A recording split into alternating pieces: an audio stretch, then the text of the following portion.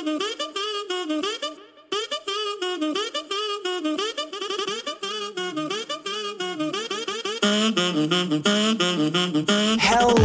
socialites. Welcome back to the Social Studies Podcast where we study being social by being social. Why I decided to sing that, I have absolutely no idea.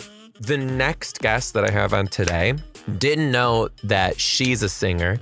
Went and saw her live here in Seattle. There's a little bit in there where she does a little with her vocals. And I was like, girl, when are you going to be on The Masked Singer? Welcome to the Social Studies Podcast, Angela Johnson. Honestly, you do need to be on The Masked Singer. You got some pipes. You know this, right?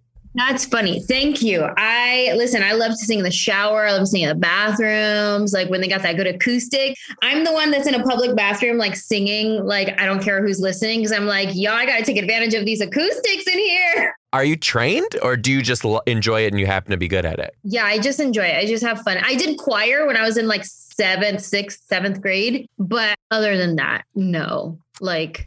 Honestly, I think you're lying behind those teeth. I think that there was aspirations to be a singer at one point. Listen, I don't know. My sister sings. My mom has a good. Oh my God, my brother Kenny. What's funny, I just realized I was saying this right now. When I do interviews and stuff, people ask me like, when did you know you were funny? Which I'm sure you get that all the time too, like in any kind of radio interview that you do. When did you know you were funny? And I'm like, oh my gosh, my whole family is funny, but I'm not the funniest one in my family. My brother Kenny is the funniest one in my family. Like he's so quick. He's so funny. And as you were just asking me about singing, I was about to say my brother Kenny is probably the best singer in the family. And I'm like, wait a minute, is Kenny the best of all of the things in our family? Like how rude. He wins everything. Is Kenny the best at all the things that I'm making money for now? What? Yeah, I know. That's funny. Okay, so perfect segue. I was listening to a podcast with you on it recently too, and you were talking about when you were a Raiders girl.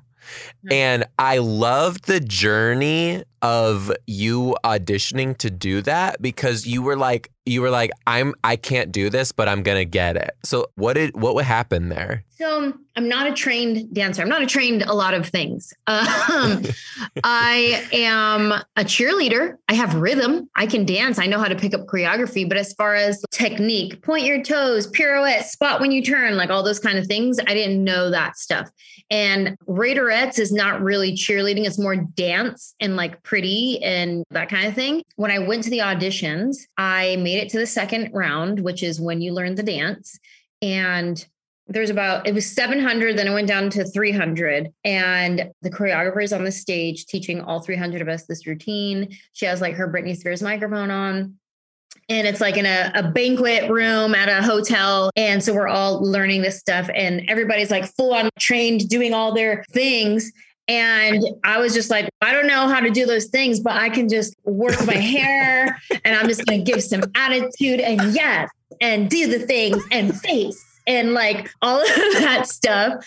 And so I'm learning the routine and the choreographer stops what she's doing. She gets off the stage and weaves her way through the crowd. And she comes up to me and she was like, clearly you have no dance training. But you have something that cannot be taught. And when she said that to me, that was the most powerful backhanded compliment I've ever received. And honestly, it still gives me chills today because I get what she's saying. She was saying there's something in me that you just have it, the it factor, like you just have it. Like you can't teach girls how to do what you're doing. Clearly, you don't know about pointing your toes and you don't know about spotting when you turn. You got horrible balance. I don't even know if you have an equilibrium. I don't know what's happening right now. But you got something on the inside, girl, and I see it. Okay, wait. Hold on. When she did this, first of all, please, I need this filmed. I need this as a sketch. Like, I need to see it. Did she come up to you and was it like a point of confidence where like we're talking to each other and like other people aren't going to hear this? Or was this we're going to tell these hoes right now? Like, this is what I want you to do. Which one was it? You know, I feel like it was to me. I don't remember if the microphone was still on and it was like that, the feedback woo noise where she's clearly you have no dance training. But Oh God, that's so good. That's so good. I think it shows like you need to have a little bit of like delusion to be successful, especially in our industry too. And I tell like I'm a younger comic, but like even younger comics will be like, what do I do? What's the advice? I was like, you believe that you're a star. You believe that you are famous and other people will just think that you are. Like, sell it. Mm-hmm. I love that. I love that advice. I think that's great advice.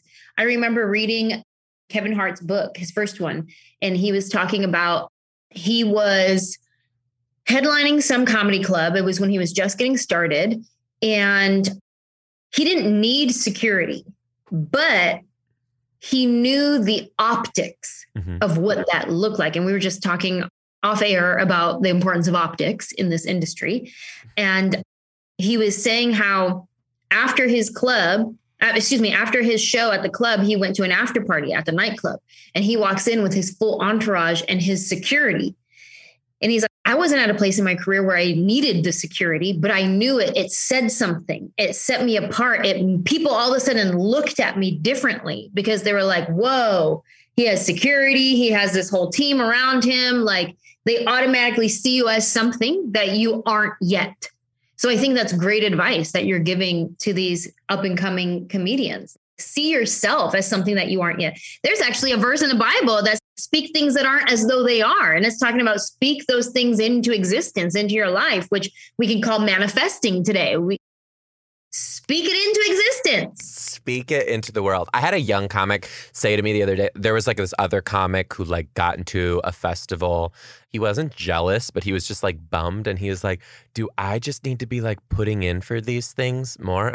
Did you not hear Michael Jordan when he had told all of us that you miss 100% of the shots you don't take? Yeah. So I always knew you were a really religious person too, and a spiritual person. And I, first of all, was a little bit, when we met, I was like, is she going to like me? Because like I'm gay, because I have this thing. And I heard you tell a story too, where you were talking about how you had such a religious upbringing and like the church and people were telling you things and you actually stopped and were like, wait, like I know all these gay people and they're really cool people and I love them. Like, how can I? First of all, that means a lot to hear you like publicly say that, because I think that a lot of other gay people think that like everybody hates them. And I think it's cool that you're visible about that. Can you talk to me more about like your journey with that sort of switch of like how you came to be in that mindset? Yeah, absolutely. And it has been a journey because growing up, I started going to church, we'll say like youth group age. We went to like children's church youth group age. So I wasn't raised from like birth in church, but like teenage years is when I really started getting into it. And that's what we're taught. And so that's what I grew up believing. And then as I grow and evolve as a human, as a woman, I grow and evolve in my faith. And I've gone through my deconstruction of my faith and my reconstruction of my faith.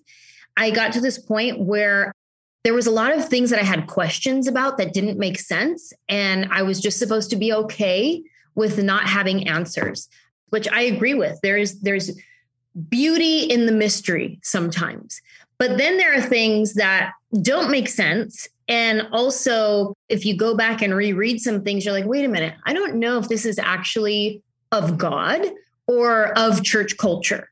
I think this might be part of culture that we've held on to.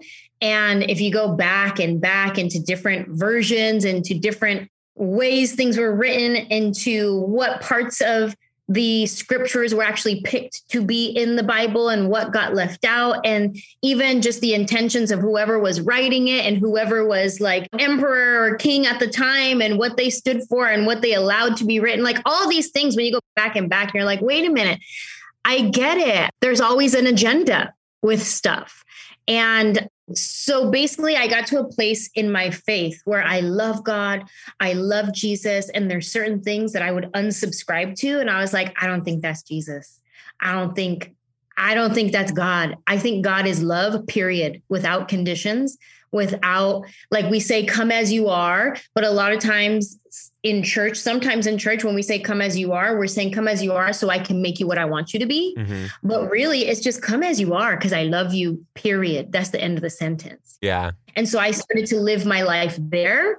And as I started to do that and open up, everyone becomes just human. No one is better than anyone. No one is darker than anyone. No one is more evil than anyone. We're all just human. And that's what it is. We all want to be loved by God and feel loved by people. Mm-hmm. So I feel like from the beginning of my career, when my video first popped off on YouTube, I've had a huge gay following. And I talk about this in my book. I've had a huge gay following. And it's not like there's certain comedians that have all the gay boys love them and certain comedians, all the lesbians love them. You go to my show, you're going to have all the gay boys. You're going to have all my lesties. Like they're all going to be there. And I remember processing it being like, that is so interesting that I have a huge gay following. And I felt because I was a representation of someone who loved God and someone who loved them and was saying, come sit at my table. And I was a louder voice saying, I know people have been saying, I hate you, you're not welcome here, but I'm going to be a loud voice on this microphone, telling jokes, making people laugh and saying, no, come sit with me. Don't listen to them. Come over here. So I feel like maybe that's why God gave me this gift of a huge gay following, because he was like, I need you to show my love. Please show my love to this community that gets so much hate, that gets so much discrimination.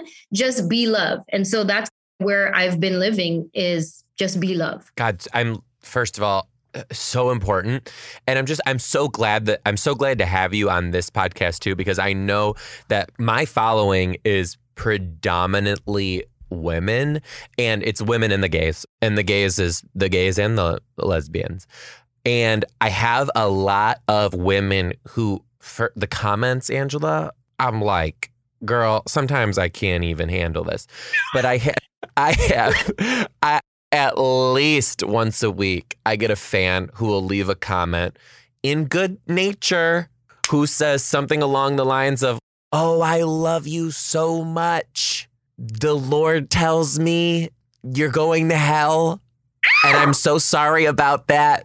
But like, I love you. And I'm always like, do unto others, girl. Cause I'm like, I'm not overly spiritual in this point in my life, but the Lord right now is throwing something at me to see how I will react. And you're not going to get it from me, Satan. Okay? Not today. No, it's not coming out of my mouth. But it is those moments too where, I mean, like, I'm a little bit on a spiritual journey, a religious journey, trying to figure out my own stuff too. And I guess thank you. It means a lot. I love that you're so vocal like that, because a lot of people, I hope, can continue to hear that message and start to like reconstruct their journey for themselves too.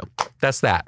There's a documentary. I haven't seen it yet, but somebody on our Patreon was telling us about it. My husband and I have a podcast called Nights at the Round Table, where we talk about deconstruction of our faith and reconstruction and stuff like that. And so we have a lot of people who are gay who have felt abandoned by the church as soon as they came out or whatever it is. And so our podcast is, we pray you find a seat at the table, but if you don't, you're always welcome at ours. Love. And so we talk about God, love, all the things, and everybody welcome. And she was telling me about this documentary. I have to find out what it was, but it was the year that the word homosexuality in the Bible was changed to that from something else. And I haven't done my research to speak on it, but I'm very interested to look it up and see what exactly that was, because there was it was not back in the 1500s, 14, it was like 1946 or something like that. Yeah, it was like yesterday. Yeah, it was like when our grandparents were still in high school or whatever, and they changed the word or something like that. There's so much nuance. And why would you ever want to live on the side of hate and discrimination when you could just live in love? Which it takes a strong, bold person to question everything you've ever known. Right. So it's like, so I'm sitting here saying to these people, like, are you strong enough? Can you do it? We need to find out. You go deep in your book. Yeah. You go really deep in your book. I loved picking through this. Angela Johnson's Who Do I Think I Am? Stories of Chola Wishes and Caviar Dreams. One thing that I didn't know about you, you was a little bit of a bad girl when you were in high school. You were at the bad girls table. When I showed up to school and actually went to a table, yes, I was at the bad girl one. Let me ask you this, Angela. Okay, tell me how right I am about this. Okay. When you walked into high school, were you Lil Miss Thing with these thin ass eyebrows with the sweatpants that were rolled up but then put down to be the high rise sweatpants with maybe a Adidas, not flip flop, but like strapped Adidas? Slide. It's called slides. Slides and two bangs.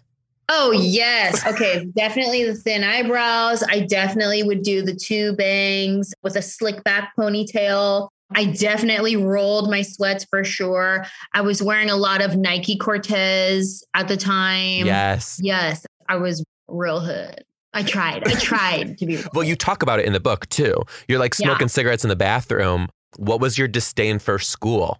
Or was it just you trying to find yourself? There was a lot of things, teenage angst, kids all the time, and they're all going through emotional things. They're going through things at home, period. And then they're also just still evolving and becoming a human. So their brain is still developing. It's still growing. Their hormones are still going through things like going through puberty. And then like you have a crush on a boy and you think you're going to die if you don't talk to them on the phone for 7 hours. You actually feel like you're going to lose oxygen if you don't call this person back. And it's all these things, and everything is intensified when you're a teenager. And so I feel like when I was in high school, I hated school because I was depressed. I was trying to figure out like faith and God. Like even back then when I was a teenager, I had questions about God that I was like, this doesn't make sense. I don't understand, but I wanted to get it right. And that's what I think a lot of Christians and religious people are just trying to get it right. And in that trying to get it right, we make so many mistakes. And instead of trying to get it right, now I'm just trying to love. But as a teenager, I was trying to get it right, trying to figure out who I am. I wanted to be in the tough crowd, but I was going to church. So I was learning like, this is bad. I probably shouldn't be doing drugs anymore. I probably shouldn't be making out with boys anymore. I probably shouldn't be doing all these things anymore, but I like these things. And that's why I say in my book, I was like, some of the best, like some of the worst sins are the best ones because they're so fun. That's the predicament. I was going to say, hard. Jesus didn't say nothing about making out with no boys. He did not. Oh, I don't remember that part. But yeah, so high school was hard for me just emotionally, but I was a cheerleader and I was really good. And that was like the one thing that kind of kept me in it. Like I was a freshman on varsity cheerleading because I was really good. And it was things like that that would keep me in. Like when I could have gone down this path, like my best friend went down this path and she ended up going to prison and like living a whole different life, having a kid as a teenager and all that kind of stuff. And we were like besties. And then I went down this route and I became a cheerleader and I went that way. Like I could have easily gone one of these directions. And I'm grateful that I chose the one I did. Were there any teachers that stand out? Yes. I have from elementary school, middle school, all the way on teachers that have made an impact on my life. I always talk about Miss Zamora. I mentioned her in my book. She was the arts teacher at Lincoln High School. And I am not an artist. I don't know how to paint. I don't know how to draw. I don't know how to do none of that. But she taught AP art. Like all the best artists were in her class. And she let me be her teacher's assistant. And she came over to you and she was like, clearly you're not an artist. Yeah, exactly. But anybody could wash paintbrushes. Come on in. That's what she said. So I was her TA and she got a kick out of me. She thought it was so funny and she thought it was so entertaining. And she would say things like, okay, go to Mr. Rourke's class and go. You know how in the middle of the art class, they would have that like podium where they'd put like a basket of fruit and everybody paints the basket of fruit. She's go jump on the podium and I want you to start singing a song. So I would go into Mr. Rourke's class and I would jump on the podium and all of a sudden I start belting out like, first I was afraid, I was petrified, and just start singing to his class. And she just got a kick out of me. And so I would always hang out in her class with her. Like anytime I had free time, she was very chill.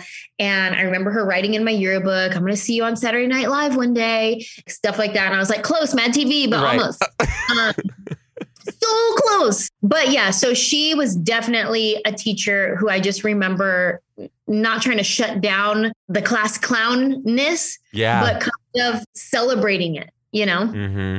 That's the type of stuff that I did too. And I was still teaching. It's always like the ones who have that thing, whatever that thing is, when you as a teacher double down on it with them, they thrive. Yeah.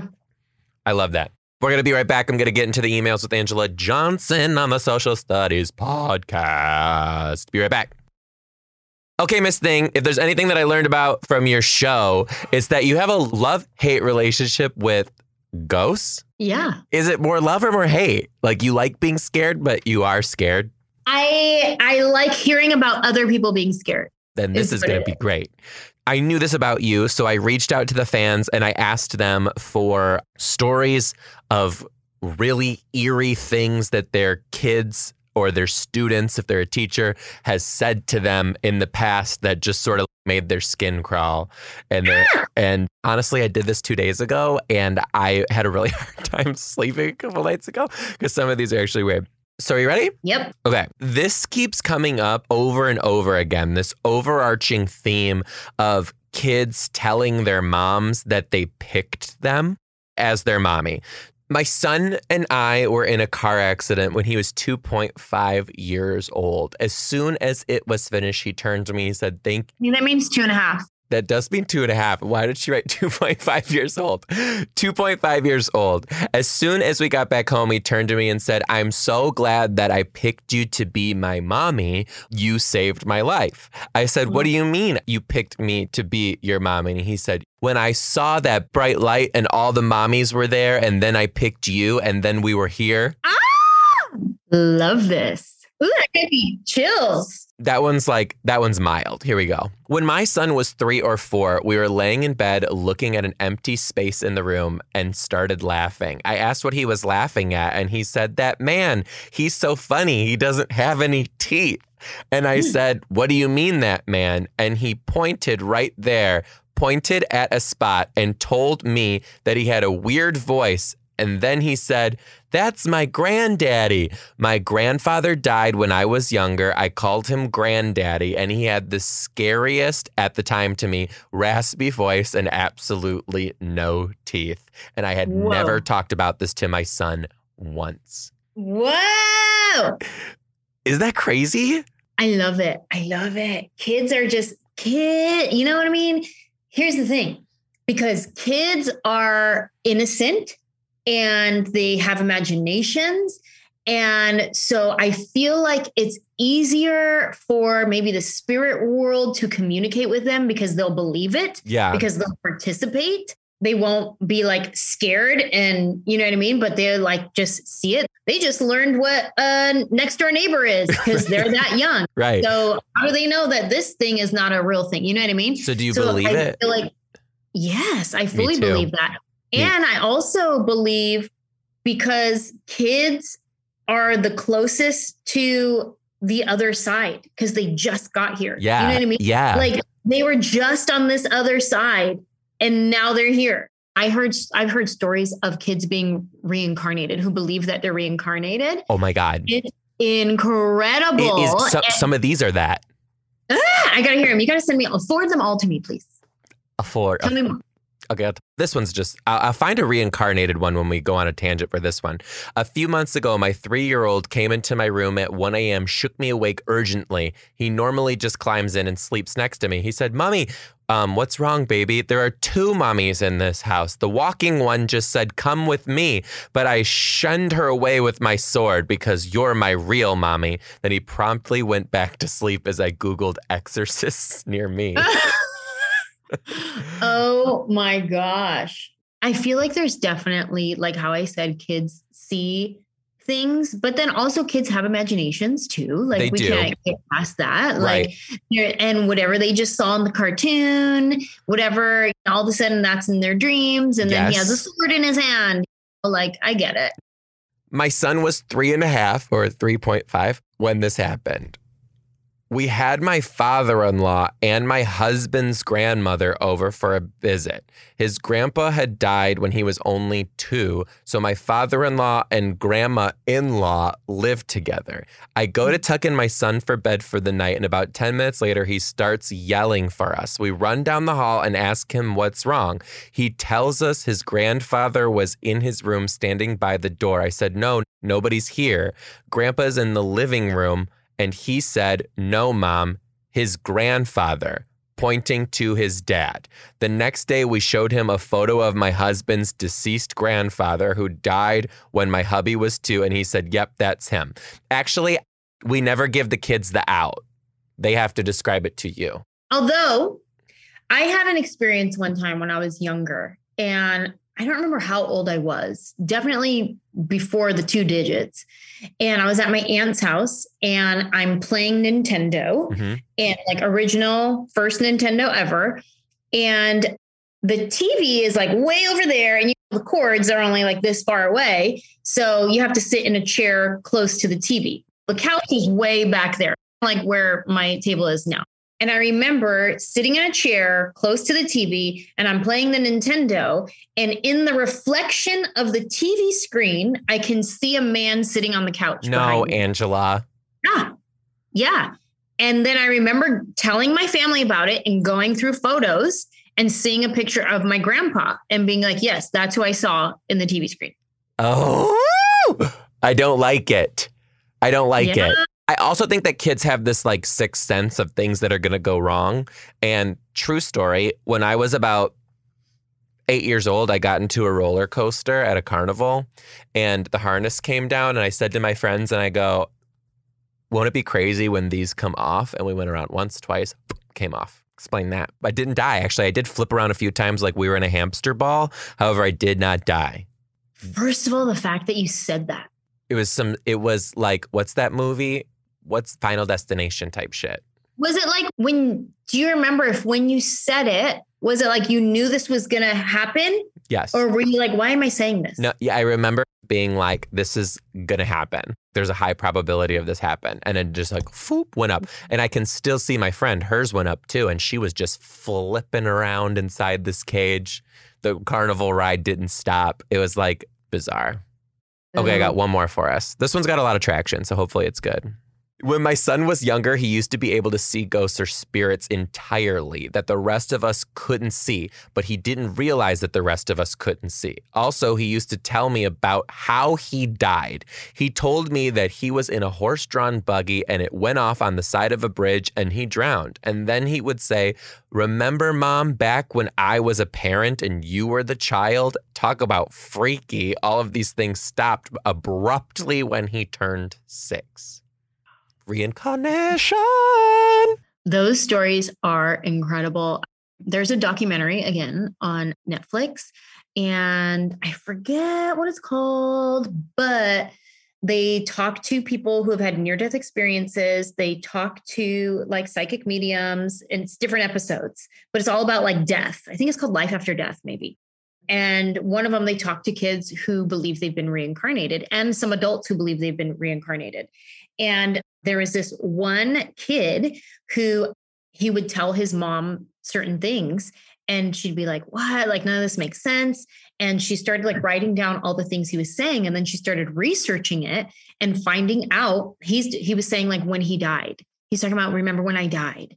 And she's looking up like how he died, what he's saying, where it was, everything. And he finds that there's a little kid who died in New York and they don't live in New York, but in New York, there's this little kid who died and pretty much describes what her son has been describing. So then she sends it to this professor who studies kids who've been reincarnated. He comes over to interview the child and the mother and looks up the story as well. He prints out pictures. One of a park that is right by the apartment building where that kid who died used to live and just some random park. And he shows them both the pictures. And he's, do you recognize either of these? And he's like, yeah, it's the park by my house. What? And he shows him a picture of 2 different women, random women he's never met before. Do you recognize any of these? Yeah, that one was my mom. Points out the woman who's the mom of the child who died. Angela. I'm going to go watch that. There was one in here. I couldn't find it, but there was one where someone's son was saying, he was telling his mom in Great Deal, 2 years old, that he was, remember when I was a teenager in Chicago and got hit by that bus? And they're like, we don't live anywhere near Chicago. What is this kid talking about? Yeah. I do believe this stuff. Okay, so last thing. So we're buying a house right now, or hopefully. We went and saw this house.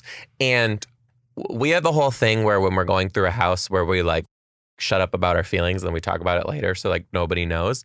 So while we were walking through the house, I was like, something's off. And I went 3 steps up to the second floor. And I was like, oh, I feel so weird. And I turned to Morgan when we were like back together in the kitchen. And I was like, I got bad vibes in here. And he went like this. He was like, and I thought he was looking at me, shut up. We don't talk about what we feel like when we're in the house.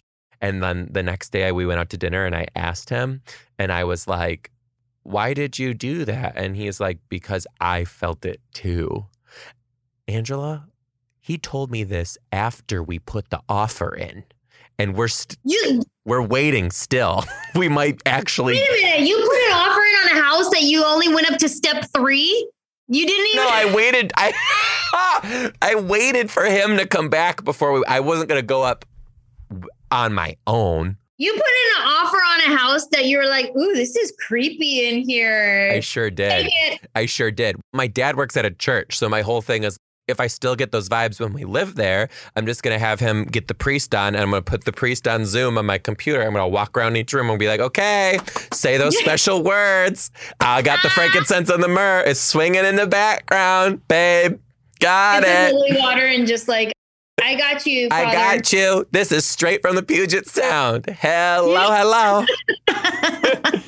Angela Johnson, thanks for coming on the podcast.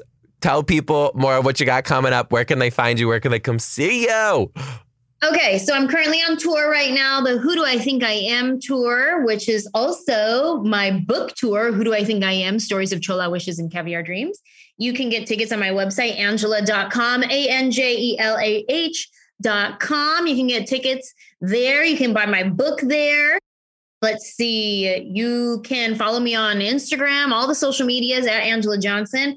I am wearing my own merch today, not because I'm just super proud of my merch, which I am, but also because it's laundry day and I didn't really have a choice. But this is my Los Angeles shirt and you can get that on my website as well. And yeah, thank you for having me. I think I'm going to snag up a Los Angeles shirt. You guys did read the book. It's fantastic. You can also get it audio style if you'd rather listen. And it's fantastic. I loved it. Peaks and valleys, funny and deep, inspirational and hilarious. Go ahead and pick it up. Me too. Thank you.